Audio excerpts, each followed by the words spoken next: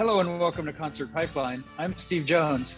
Today on the program we have Joanne Shaw Taylor, and I had a chance to talk to Joanne while she's getting ready for her upcoming tour that she has.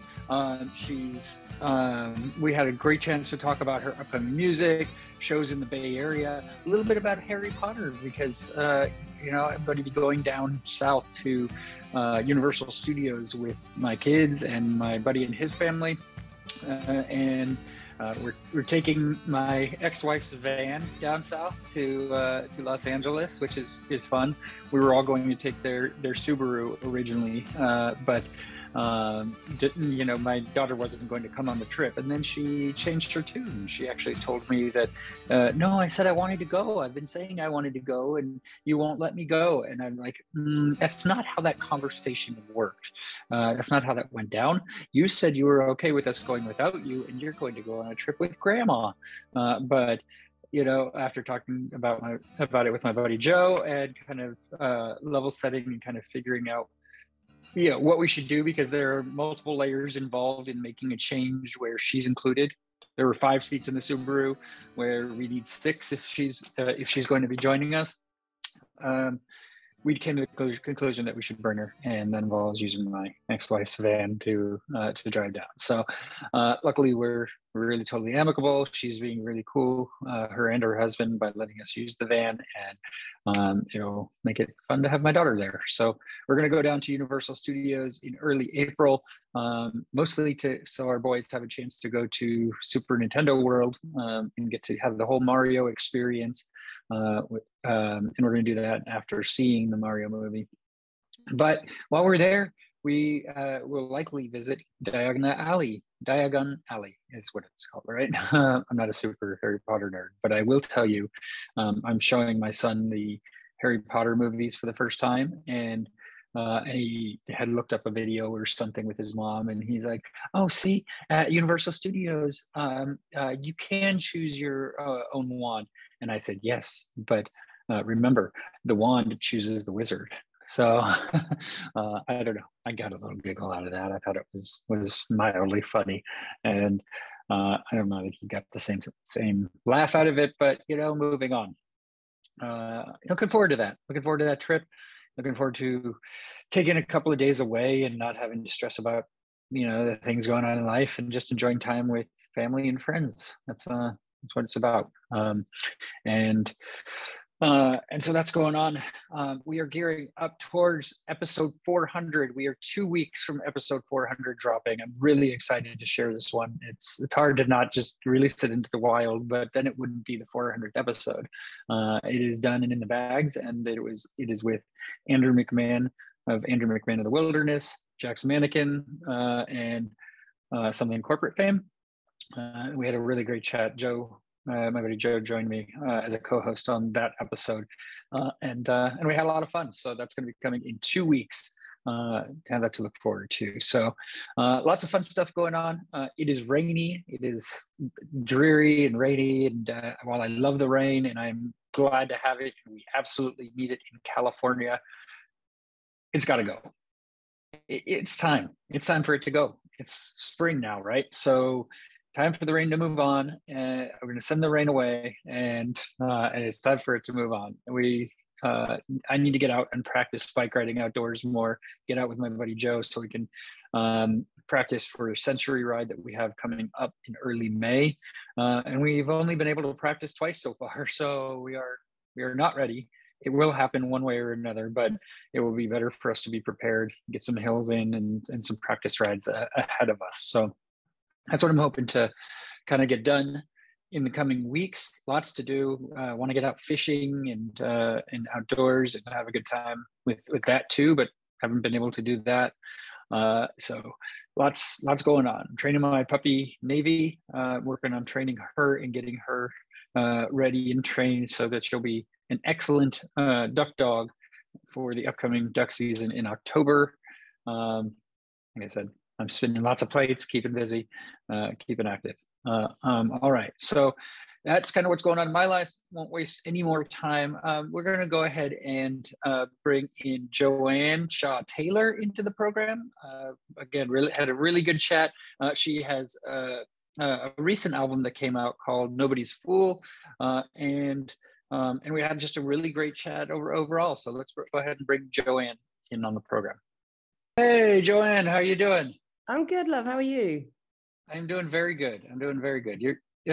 So you're just getting over sickness. Are you feeling okay? I'm good. Me and my boyfriend both had very bad food, and within about 10 minutes realized we had bad food, and yeah, fun You knew 24 it hours. pretty quickly. Yeah. But no not going. Thanks for Not, rearranging. oh, for sure. So not going back there, right? So Nope. yeah. So I want to kind of start. Tell me a little bit about kind of as a kid, what did you listen to? What were your parents playing in the house when you were a Yeah. kid? I mean, my love of music really does come from my parents. My dad was a massive blues fan, typical kind of kid that, discovered the Rolling Stones and the British blues boom and all good blues and classic rock. And my mom was a big Motown Northern Soul fan. So grew up with a lot of music in the house. My dad plays guitar and harmonica. My older brother played guitar too. He's a bit of a shredder, more of the Yngwie Malmsteen school of guitar playing than I come from. So just a very musical household, really, and always a lot of good music to listen to. So did you do any family band stuff, or did you play with your brother at all, like as you were growing up? Yeah, my brother played bass for me very, very early on. And then at one rehearsal, he actually fell asleep whilst playing. Really? So the decision was made that maybe his heart wasn't in playing bass for his little sister. Didn't have the same passion for it that you did, huh? Love guitar. Yeah. I mean, again, when you're 15 years old, there's probably cooler gigs than playing bass for your little sister. So, yeah, that was Yeah. short-winded. Yeah. So what were you into? I mean, when did you pick up instruments yourself? I got into guitar. I mean, they were always in the house, and I was always sort of messing with them when no one was looking because they belonged to my dad and my brother. And then when I was 8, you had the option at my primary school to take guitar lessons or to audition for them, which I got into and did really well at, and then had some private lessons with the teacher, and he put me up for the Birmingham Youth Ensemble. So got into classical playing as a young kid, which really wasn't my thing, but it did give me the confidence that I knew I loved playing guitar and I knew I could do it. And then really the big switch was around 12, 13, I wanted to be done with that and kind of made an agreement with my parents that, look, I've done well at this. So if you let me quit, I will keep playing, but I'll play electric. And shortly after that, I saw a Steve Ray Vaughan video and mind blown. Yeah, for sure. And were there concerts that you went to as a kid that you're like, that's what I want to do? You got Yeah, really I mean, excited? when I really got into it around the age of 13, I think it's my 13th birthday, I got a little Mexican Strat. I was very lucky the area I grew up in, the Black Country, we had a really good blues club called the Robin, which had a lot of Bernard Allison, Luther Allison, John Hammond Jr., the Paladins, really good American touring artists, Eugene Hideaway Bridges, that, you wouldn't think in the middle of a car park there'd be this little blues hut on the back of a shopping mall in England. So I was very fortunate and most weekends my parents would take me over there and we'd see a band and come home. Yeah. And so for you, I mean, I've kind of read a little bit about kind of how you identify with your music. You don't fully identify as just a blues musician, really, right? But you have a lot of foundation in the blues as well. Yeah, I mean, I learned music from a blues standpoint, if that makes sense. Yeah. The first things I was exposed to was blues, and that's how I taught myself to play guitar. So it's kind of a particular feel and gave me a particular ear, I suppose, for music. But I always say I'm a blues guitarist, but not a blues artist. I think whatever songs I write don't sound like blues songs, but there's a blues guitar solo in there, basically. And the Yeah. same feel, I think. Yeah. And so tell me about when you started getting up on stage and playing shows. What was that like for you? It was brilliant. I mean, I hated school anyway. I was not bad at it, or, I was a very average student. I just always hated it for some reason. Having to be in the same place all day, every day, being told what to do, I think definitely, influenced my wanting to be a musician. So it was great because it I just had this thing that I knew, I wanted to do and just meeting like-minded people, you know.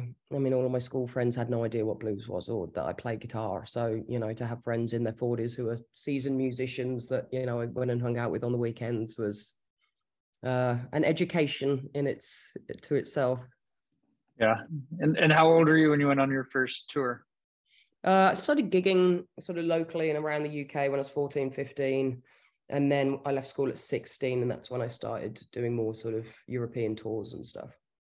Yeah. And what were those shows like for you? Did you get a good response? Did it really help drive that, you know, that passion for you? Yeah. I mean, looking back, I mean, you've got to be a particularly evil-hearted person to not clap a 15-year-old girl that's trying her best, you know?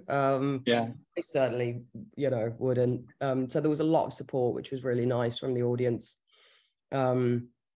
So yeah, I had a wonderful time and met, you know, it was wonderful. Met a lot of great-minded musicians that really, you know, have mentored me and set me on that path. I mean, I loved it from the get-go.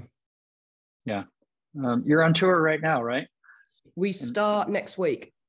Oh, okay. Yeah. So tell me a little bit about what you have planned for that tour. So we start with the Joe Bonamassa cruise and then starts in Clearwater, Florida when we get off the boat, and we finish in St. Louis. And yeah, it's pretty much, I'm very lucky that we've done sort of 3 albums in the space of about 18 months. So I've got quite a lot of material to draw on. And also what's really interesting for the first time is that I did a very sort of more traditional blues album for me and then did the opposite. So I've got, you know, a good amount of material to cover all bases. So yeah, it's about a 2-hour show, lots of obnoxiously loud guitar solos. A strange British woman talking to you in between is the best breakdown of it I can give you, probably. Yeah, that's fair. You like telling stories on stage? I do. I've gotten way more comfortable on stage. I used to hate talking. Thank you. That was about it. Good night. Yeah. And then I turned 35 and stopped caring, I think, about what, you know, worrying about what people think. And I really love trying to connect with the audience a bit. I mean, I don't talk that much, but it is nice to kind of tell people why you've written these songs and what they're about, what they mean to you. And, you know, so they get a better picture of it, I suppose. Yeah, for sure. One thing I thought that was pretty cool, back in like 2012, you played Buckingham Palace with Annie Lennox. I did. Tell me about that. Probably the most terrifying thing I've ever done in my life. There's big gigs, and then there's being involved in a performance for the monarchy, which is, I just remember on the day that the security around them was so massive that even like Sir Paul McCartney wasn't allowed to leave. And you think, well, if one of 2 remaining members of the Beatles don't mean anything, then these people definitely are another level of power and importance. But yeah, it was brilliant, and it was nice. You know, it's a nice thing for my family to see. And, you know, no matter what I do in my career, generations from now, when I'm long in the grave, you know, being able to say, oh, my great aunt performed for the Queen Elizabeth, you know, it's pretty cool. Yeah. So you saw the Queen, and you said Paul was there to, like, what? Yeah, I mean, it was ridiculous in terms of, it was Sir Paul McCartney, Sir Elton John. Sir, yes, yeah. Of course, all the sirs. Everybody's knighted, right? So yeah, exactly. It's seems like a bit of a niche crowd. But yeah, at the end, they walked out, saw the Queen, which was lovely now, particularly given, you know, she's gone to have had that little part of history, I suppose. I met Prince Charles. He asked me what part of Australia I was from. I lied. I said Adelaide because I didn't want to offend the future king. So yeah, it was a very bizarre and wonderful evening. That's incredible, though. I mean, what an experience, right? So yeah, it's one of those things that I'm really glad. I'm so thankful Annie asked me to do, but I'm also, if it's not mean, I'm quite glad it's over. Oh no, I'm sure there was a lot of anxiety leading up to it. Like you're like really remember being in the green room, and the artists that were sort of the next 2 on stage were allowed in the green room that was directly on the stage. And Ed Sheeran was in there, and at the time he wasn't as big as he is. He was, you know, pretty big, but yeah. And I remember like looking around at all these sort of sirs and dames and baronesses or whatever they are, and he's on the other side of the room looking around, and then we just eventually like clocked eyes, like, good luck. yeah. And so did you know Annie beforehand? And she when she enlisted? I did. I knew Annie through, I met Dave Stewart from Eurythmics. when I was 15 and he signed me to my first record deal. So I saw Annie quite a lot in those days and got to know her quite well. So yeah, when she was thinking of she decided to do a bluesier version of There Must Be an Angel. And thankfully she just remembered me and gave me a phone call. Yeah, that's really cool. And you mentioned Dave. I mean, you have him on your new album, Missionary Man, right? So Yeah. you've maintained a relationship with him pretty well. Yeah, he's always been something of a mentor. I was only with him on that label for about a year and a half. But he's been there in the background, sort of always been there for me to phone and go, hey, I'm thinking of taking this deal, or I might, do you know this booking agent? Or, just someone very helpful in the industry. And I think he's proud as well, because I mean, I signed with him when I was 15 and didn't work out. And then 20 something years later, I'm asking him to play my album. It's, managed to make it work. So yeah, I'm very, very thankful for his support. Has he given you like musical advice as well in terms of how you make your music? Not too much, but I don't really ask him those sort of things, I suppose. I mean, if I would like to write with him at some point. We've kind of messed around with it here and there, but our schedules are so, it's hard to hook up. But yeah, I think given that we're such different genres, I haven't really too much. Maybe I should. Probably should. Yeah, you should. Now's a good time, right? So, what do you think? How should I approach it? Yeah. You a couple years in a row, you won the British Blues Award. Tell me about that experience for you. It was wonderful because it was at that time where, after the Dave deal went bust for about 4 or 5 years, I just kind of lived with my parents and had a bar job and, taught myself how to write songs and try to figure out what I really, really wanted to do. And when I finally did sign a roof, it took off pretty quick. And it was just really nice to, after those years of sort of everyone saying it wasn't going to happen, it was nice to get to that level where, being recognized. I mean, you don't play for awards, obviously, but it was very nice to go like, oh, I'm on the British blues scene. I've got an award. So yeah, it was lovely. Did you plan a speech for those? Did you have to do that? Or no, I don't. I think I'm going to the Blues Awards this year because I'm nominated, and I've usually dodged it, which is, I hope they know, no offense to them. I think it's a wonderful organization. I'm no good on a stage unless I'm got a Telecaster to hide behind. So just bring the Telecaster on stage with you. You just, it'll be that separation that you need, right? So. Yeah. I was just going to have my best mate Rachel go up there if I did. That works too. A good friend. She's a lot more confident than me. Yeah, have her just give your speech. I will be the one person at the table going, please don't win, please don't win, please don't win. Yeah, just so you don't have to make the speech. I get it. Yeah, you get nominated and you don't have to make a speech. Win-win. Look, it's about the music. We just, let's move on, right? Let's keep making great music. So exactly. Yeah. So you made a blues cover album, and tell me your approach with that when you go into to cover a song. Like, how do you pay respect to the artist, but kind of make it your own at the same time? Well, I think, to be honest, you've got to let that be an organic experience. And I'd always wanted to do a blues covers album, and it'd always been in the back of my mind, and I never felt quite ready to do it. I think as a guitar player, I was probably ready, but I always felt as a singer, I couldn't really pull it off. And then when COVID hit, I just couldn't write. There was nothing to write about, I wasn't doing anything for 18 months. So I got talking to Joe, and it seemed like, hey, maybe this is the right time now to do this. I think I'm good enough as a singer. And so the approach to, well, firstly, the songs, half of them I picked, and that was mostly songs that I performed when I was 14, 15, before I started writing, just so I Want You to Love Me and Stop Messing Around.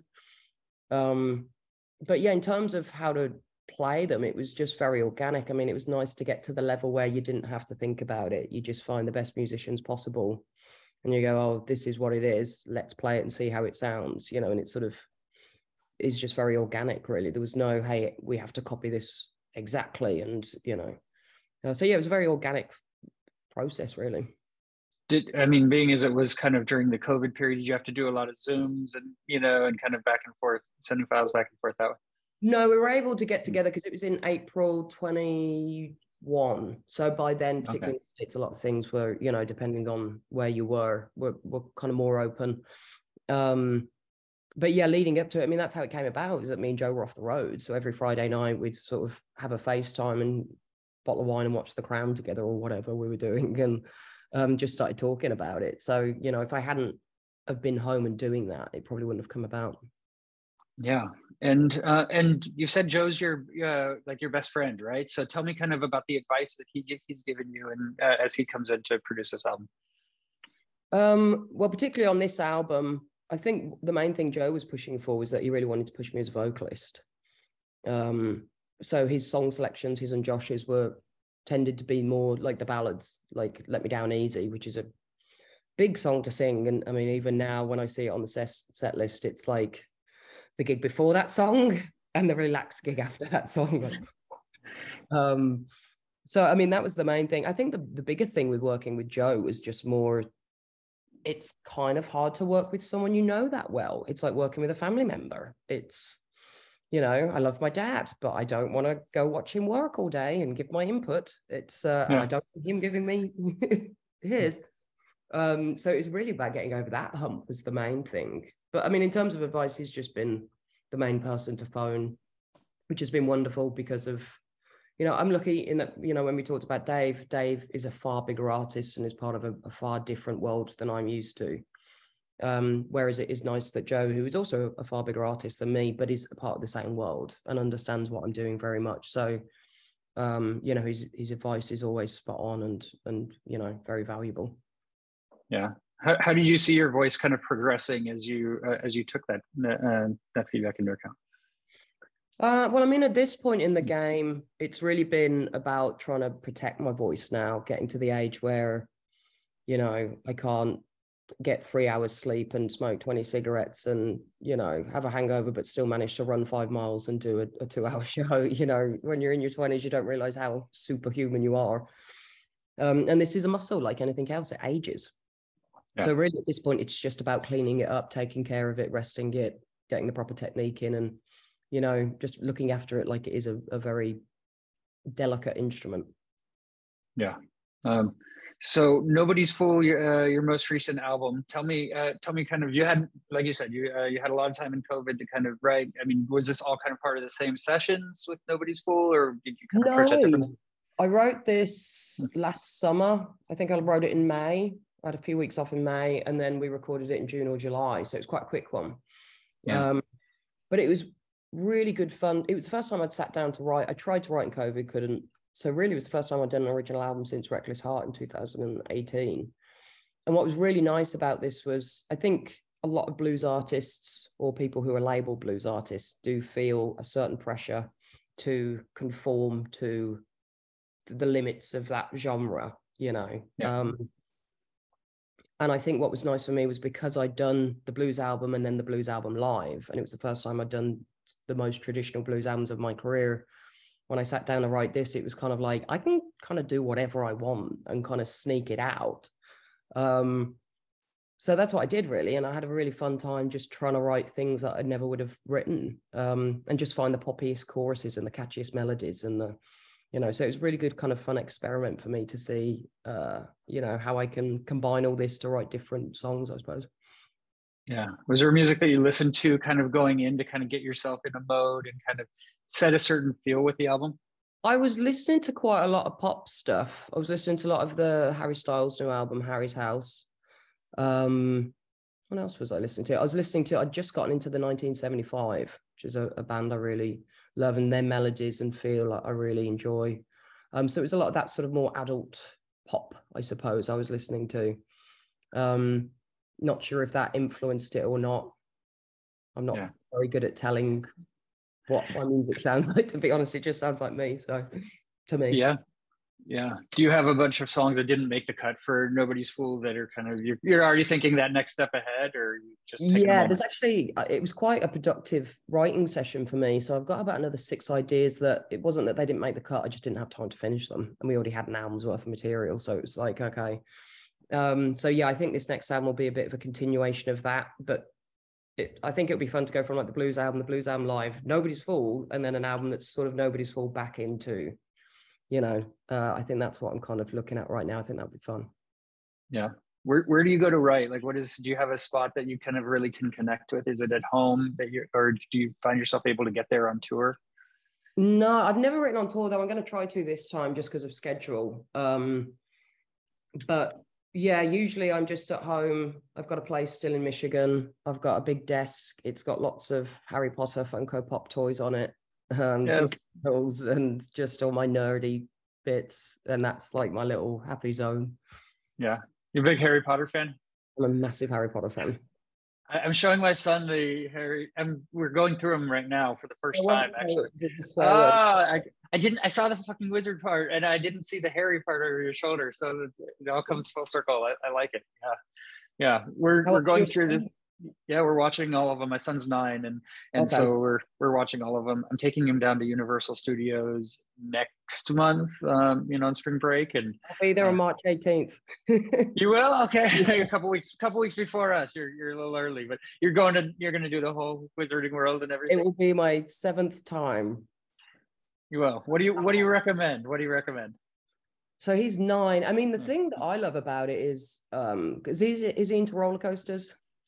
He's so scared of stuff, anything that's he's scared of anything. Yeah. What I would recommend if he can be brave enough to do it is the ride that's in the Hogwarts Castle. It's not a roller coaster. It's like a conveyor belt, and there's 4 seats, and you jump on it, and then it's a 3D ride. So you do get moved around a bit, but really you're just this in a cart. But like it feels like you're playing Quidditch and like trying to beat the dragon, and then you fly through the hall and all around the grounds. And there's one scary part where you're in the Forbidden Forest and a big spider, but he can close his eyes for that bit. But that's definitely worth doing. You feel like you're playing Quidditch. And then just the Hogsmeade thing, and the Hogwarts Express is like a little take the train to the other park to Diagon Alley and all the Dementors in the windows and stuff. So there's definitely stuff for him to do that's not violently shaking roller coasters. Okay, that'll be good. He's excited to get a wand. He's like, I saw a video, I can choose a wand. I'm like, well, remember, the wand chooses the wizard. So I'm curious how he gets on with the films, because my niece is watching them. She's 11, but she's had to stop at around Order of the Phoenix. It got a bit too dark for her. Yeah. I've watched some. I haven't, I'm not a super Harry Potter fan, so I didn't like watch all of them. I watched them with my ex-wife, here and there when it made sense, but we watched some. So, but we're really going down for Super Mario Land with my buddy and his family. So they'll do that. But I figure while we're there, we can, get there. So yeah. So we're getting as far as we can through the Harry Potter ones, but I'll start looking at the ratings and see. Well, I don't want them to be traumatized. And, I mean, there's the thing, it's just they get a bit darker. Yeah. And you forget when you're 9 years old that, spiders are dark. Yes. So Lord Voldemort can be a bit scary. He can be a little intense. Yeah. You like the books too, I'm imagining then, right? So. Yeah. Well, I mean, that's how I started, which is giving me a massive love for reading. Regardless of her recent statements, I do thank J.K. Rowling for that. Because I was 11 when the first book came out. So then I was 12. He was 12 and 13 when he was 13. And so it was a prime target age. And you forget people at that time, kids weren't reading books. Everyone was talking about the death of literature, and, really inspired a lot of kids to read. So yeah, I love the books. Yeah, J.K. Rowling has turned a different corner in recent years, but I mean, there's no denying, her impact, right? Yeah, I think we're at the point in society where you're just going to have to accept you can like the art and not the artists sometimes, else you're going to be left with nothing that you enjoy listening or reading or watching. But yeah, I actually had an argument with Jake Kishka from Greta Van Fleet the other night because he's a Lord of the Rings fan. Yeah. He's like, so much better. Like, shut up. Nothing. Debate, the big debate, right? Which is better. So yeah. Yep. No, that's great. Well, so you're on tour. You're going to hit the West Coast and in San Francisco play the Palace of Fine Arts. Have you played San Francisco before? Once, years ago. I played a blues club that was in a Chinese restaurant.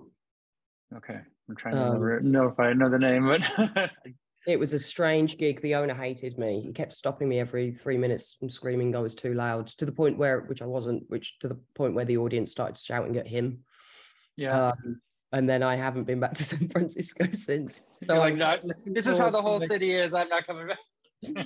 I'm looking forward to my big entrance and coming back and not being told I'm too loud. You shouldn't have the same experience, I would imagine. So that's good. I did, yeah.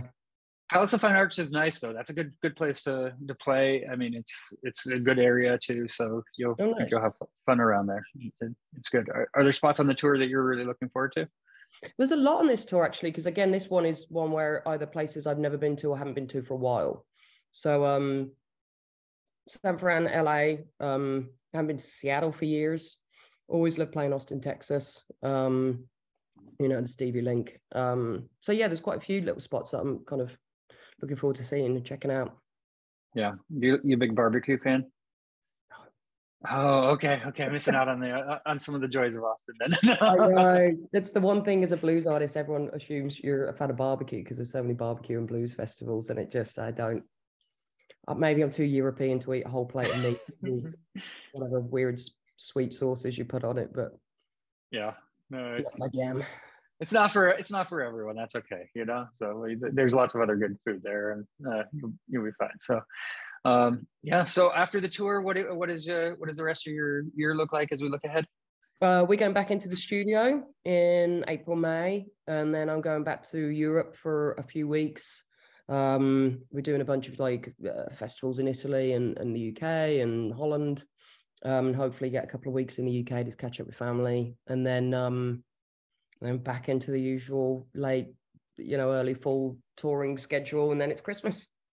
Yeah, and you're right there. And so when you're catching up with family, like, what do you like to do to relax and kind of get out of the zone of the grind of writing, recording, right, touring, that sort of thing? Well, I love being in London with my dad. I love London. I love going to the art galleries, or we'll go to a classical concert at St. Martin's or something, and dinner and have that sort of city vibe. And then it is nice. I've got some dear friends that live out in the countryside in Warwickshire on a big farm with alpacas and pigs, and just kind of go chill there. And then they live right near to my brother and my niece and nephew, so it's always nice to go spend time with them and watch whatever they tell me to watch. Oscar's 9, he's obsessed with Top Gun, so that's probably going to have to get watched again. Yeah. It's the usual family kind of stuff. Just relax and catch up with people that I love. Yeah. Well, last question for you as we wind out. What's a really positive memory you have of a moment on tour? Harry Potter World. That's it. There you go. Getting there and getting after that. You did that while you were on tour, huh? I do it every year. If we were down in Florida, we always plan a day to go. But not all of it. Meeting people that a song meant something to them, or got them over a breakup, or got them over, help them grieve the loss of a parent, or that is, why you do this. It's just wonderful that I wrote those songs to help me with my stuff. It's like free therapy, but the idea that other people are getting something out of it is really lovely. So yeah, that impact on others as well, and it's really great. Well, I hope you enjoy Harry Potter World here in a couple of weeks, and the West Coast, the San Francisco show, all of the good stuff. So all right, thank you, love. Yeah. Well, Joanne, thanks for taking the time, and have a great rest of your day ahead. Okay. Thank you. Love you too. Nice talking to you, mate. Nice talking to you. All right. Bye. Bye. That was the interview with Joanne Shaw Taylor, and that takes us to the final segment on the program, the music news.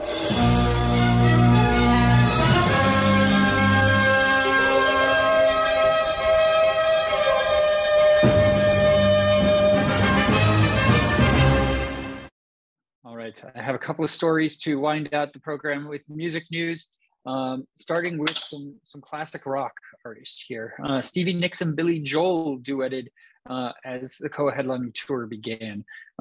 So their co-headlining tour began in Inglewood, California on March 10th.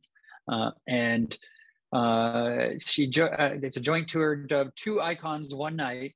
It's going to encompass 7 shows between March and September. That's a wide span. That's not really a tour. That's we'll play shows here and there sort of thing.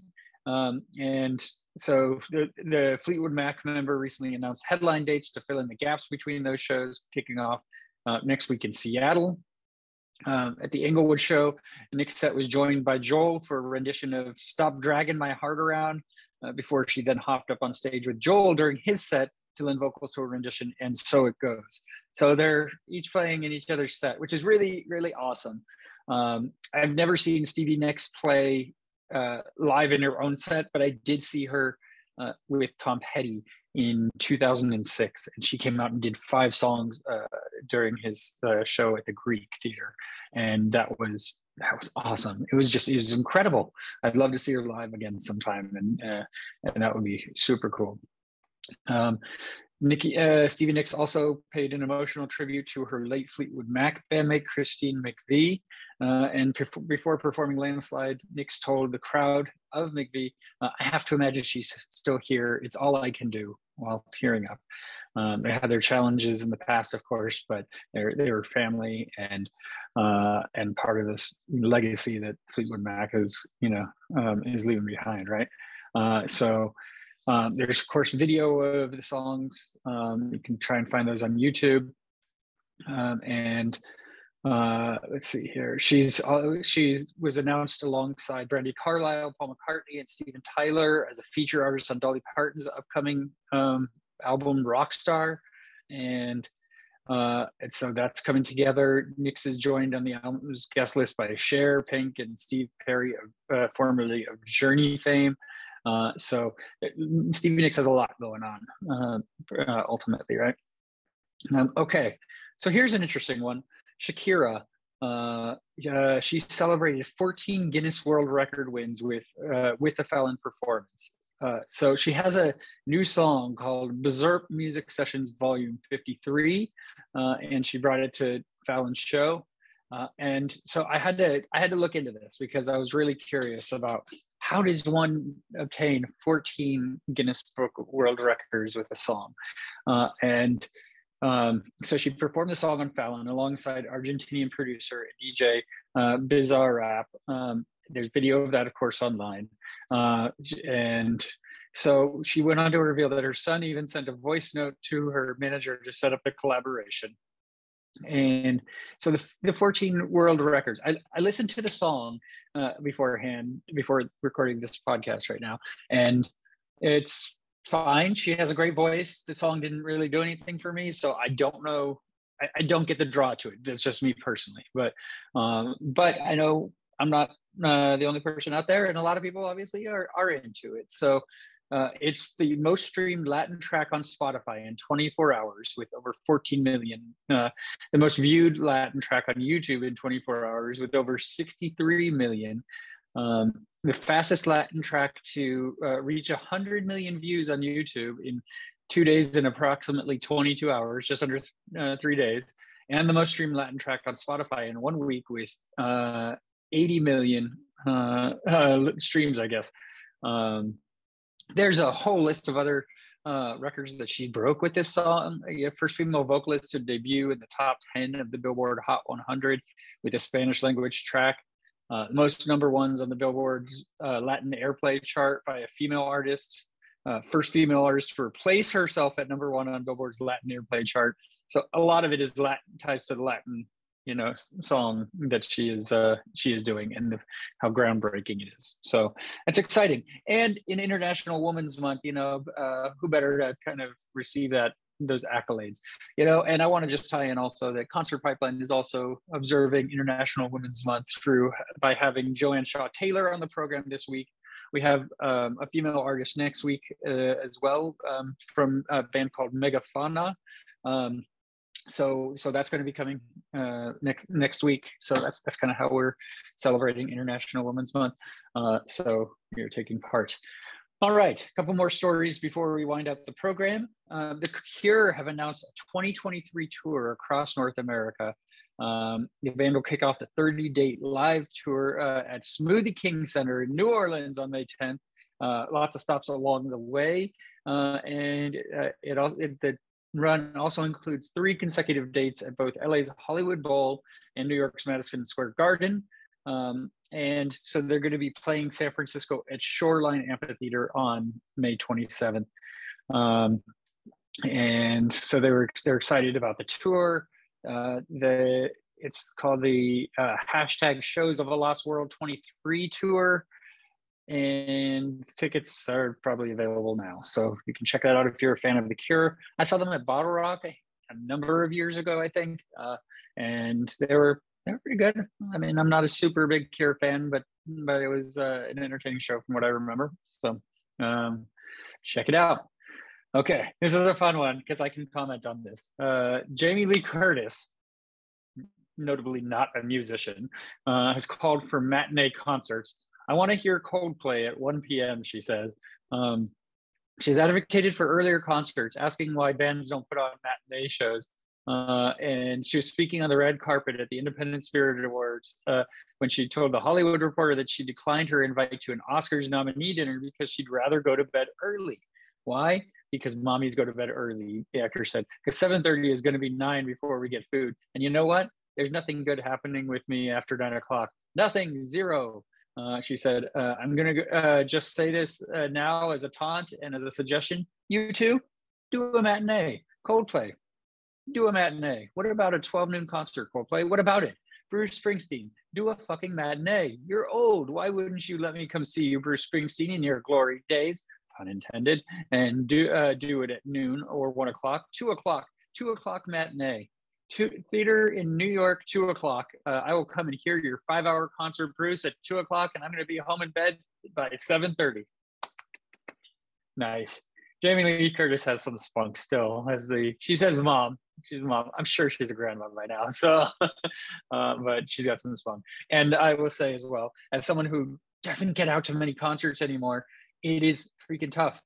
I do a concert podcast, and I'm not at the concerts that often, which is a bummer. I just wish I could sometimes, and there's always kid conflicts, and I'm tired, and I don't want to drive home afterwards, and I can feel that. I think the 12 or 1 o'clock shows are a little early, but I could definitely get down with a 6 or 7 p.m. show and be home in bed by 10. I am in, right? One or two openers, two openers on the stretch, would be perfect. I can't do the shows that go until 1 or 2 a.m. anymore. That is not my jam, unless it's bands that I'm super into. It is not happening. So, Jamie Lee Curtis, I'll meet you halfway. Okay, so last story of the program is Outside Lands. Outside Lands has announced their lineup for this year, which takes place at Golden Gate Park in San Francisco, August 11th to 13th. I have never been to an Outside Lands festival, even though it's probably an hour and a half away from me or so. Parking, I'm sure, is a bitch. It's insane. It's nuts. The lineup has never been super attractive to me, and I've always liked Bottle Rock better. It was in my backyard when I lived in Napa, and had bands that were way more up my alley. Well, not this time. I'm skipping Bottle Rock. I'm going to Outside Lands for one day, I'm sure. I don't know what the individual lineup is for the days yet, but one band struck out to me, and that is the Foo Fighters. They are playing Outside Lands 2023, which is awesome. They've been releasing dates, sporadically with festivals and headline dates mixed in. Love me some Foo Fighters, and would love to see them again with their new drummer, which has not been announced. I have an inkling of who it might be, but I'm not going to speculate on this podcast. Other headliners include Kendrick Lamar, Odessa, Lana Del Rey, the 1975, Megan Thee Stallion, Zedd, Janelle Monáe, Maggie Rogers, and Fisher. Some other bands that of interest to me that I would be interested in checking out: Interpol, Father John Misty, Diesel. That's Shaquille O'Neal's band. I'm really into those acts that are novelty acts, I guess is a way to put it, right? Shaquille O'Neal did an album 30 years ago with a group called Diesel, and they're going to be at Outside Lands, and hopefully the same day as the Foo Fighters. So if hopefully that can happen. There's a number of other artists that are listed. We're not going to go through the whole list, but I'm going to wait for the single day lineup to be announced, determine which day the Foo Fighters are going, and then obtain a ticket to that date, hopefully. So that is my plan. Dave, look forward to seeing you and the guys again rocking out. And the tribute that you pay, I'm sure, to Taylor. It's going to be amazing. So really, really good times. Okay, that is our show for today. Thank you for tuning in. As I said, next week on the program, we have an interview with band called Megafauna. You'll get to check that out. Then number 400 will be dropping on March 27th, I believe, with Andrew McMahon in the Wilderness, just one day before his album is released. So have that to look forward to. That is our show. Thanks for tuning in. For all of us here at Concert Pipeline, I'm Steve Jones. We'll catch you next time.